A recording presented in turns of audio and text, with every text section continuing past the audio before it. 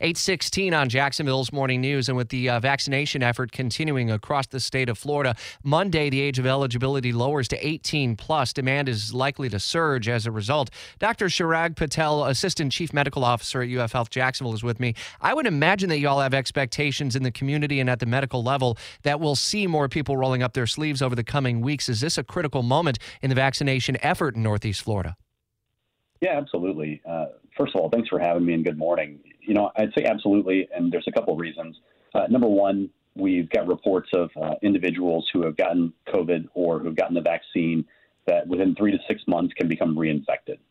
We talk about this concept of herd immunity, and if we really want to try to achieve that, where enough individuals are vaccinated or have antibodies from actual infection, that we can't spread the disease as easily from one individual to another, getting to that point of herd immunity is extremely important. And that's why the haste of getting as many individuals vaccinated as possible is key to success here.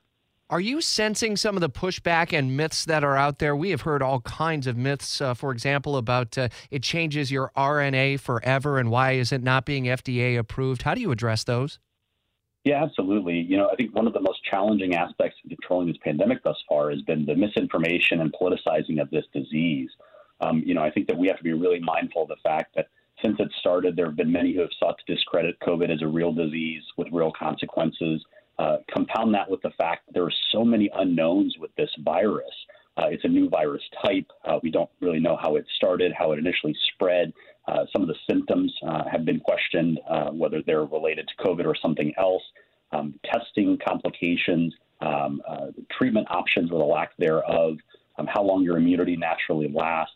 Those sorts of things have really put into question the public's trust and how much the scientific community knows.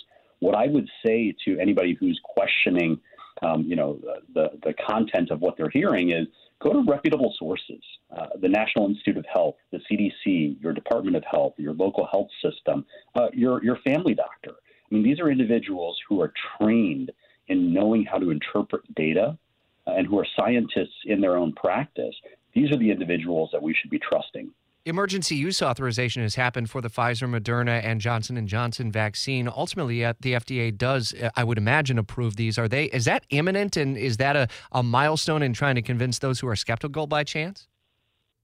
Absolutely. I think that going from an emergency use authorization to a full licensure from the FDA would be a huge step. That being said, even with this emergency use authorization, there was a high level of scrutiny of the effectiveness and the safety of these three vaccines.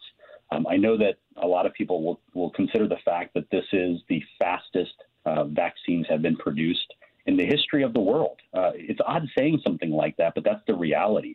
And it wasn't because corners were cut. It was simply because when you remove red tape, when the scientific community across the world comes together, when we all put all of our intellectual capital together and say, what can we do to stop this extremely deadly disease, things like this happen. What I would say the silver lining to come from all of this is we've shown ourselves what we're capable of.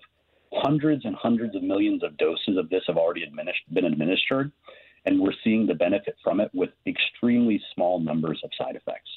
With the next big milestone, if you will, the testing of and efficacy reports in adolescents, 12 to 16 perhaps, and maybe even younger, how soon might parents expect there to be some safe reporting back on the coronavirus vaccination effort, and will they be able to safely get their kids vaccinated in advance of next school year, do you think, locally?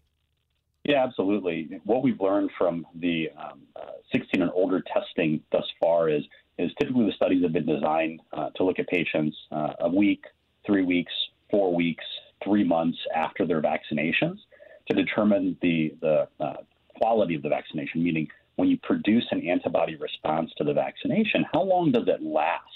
And then they also monitor things like are individuals getting infected after getting the vaccination? So I think that realistically, now that the trials have begun in adolescents, I think within 3 months we're going to have good data from Moderna, Pfizer, and Johnson & Johnson, which then puts us in line for the start of the fall school year.